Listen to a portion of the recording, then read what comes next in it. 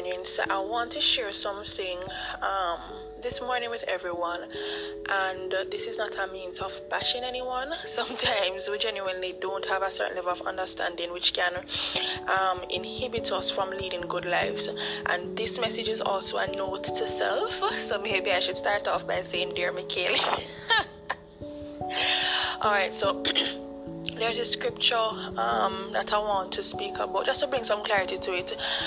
It's a very popular scripture, and it's oftentimes overused, misused, misunderstood, and used by even Christians to excuse their sinful nature. So the scripture is Romans 3 verse 23, and it says, "For all have sinned and fall short of the glory of God." Now, it's sad, and I always hear a lot of Christians saying, you cannot be perfect, you're not called to be perfect, because the Bible says all have sinned and fall short of the glory of God.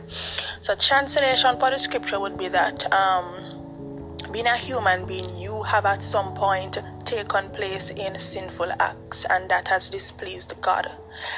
The scripture is not saying that as a Christian you are supposed to be sinning. This is saying that you are now a Christian, and in the past you would have taken place in sinful acts. I'll use another scriptural reference to back up what I'm saying. In 2 Corinthians 5 verse 17, it says that, "Therefore, if any man be in Christ, he is a new creature. All things are passed away. Behold, all things are become new." Right, so we're being called to put off the old self, the old man.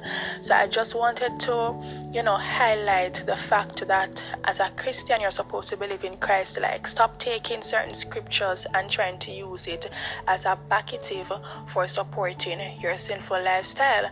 I mean, everybody could be guilty of this.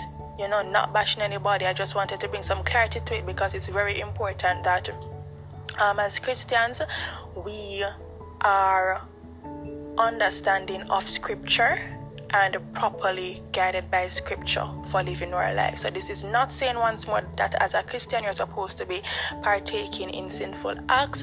It is saying that at some point in your life you would have, but as a Christian you are born again. Also in Ephesians 4, I can't really remember exactly which verse. In Ephesians 4, it speaks to us putting off our old self, which belongs to the former manner of life and is corrupt through deceitful desires.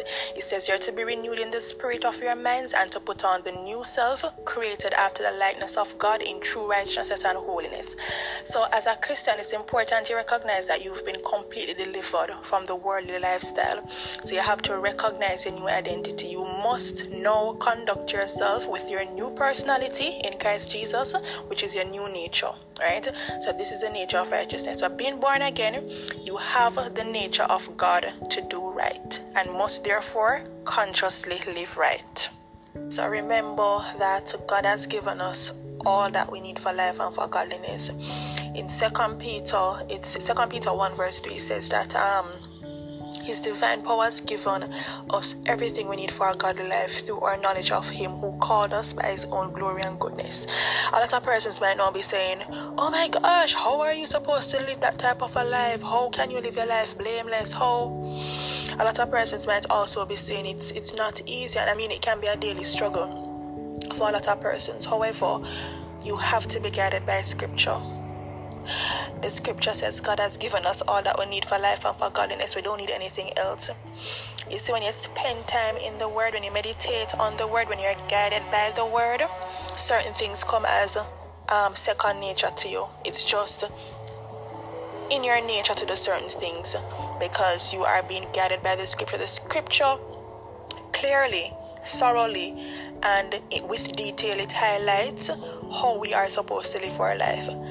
When you're guided by the scripture, everything should be fine, right? That's basically a manual for how you're supposed to live your life.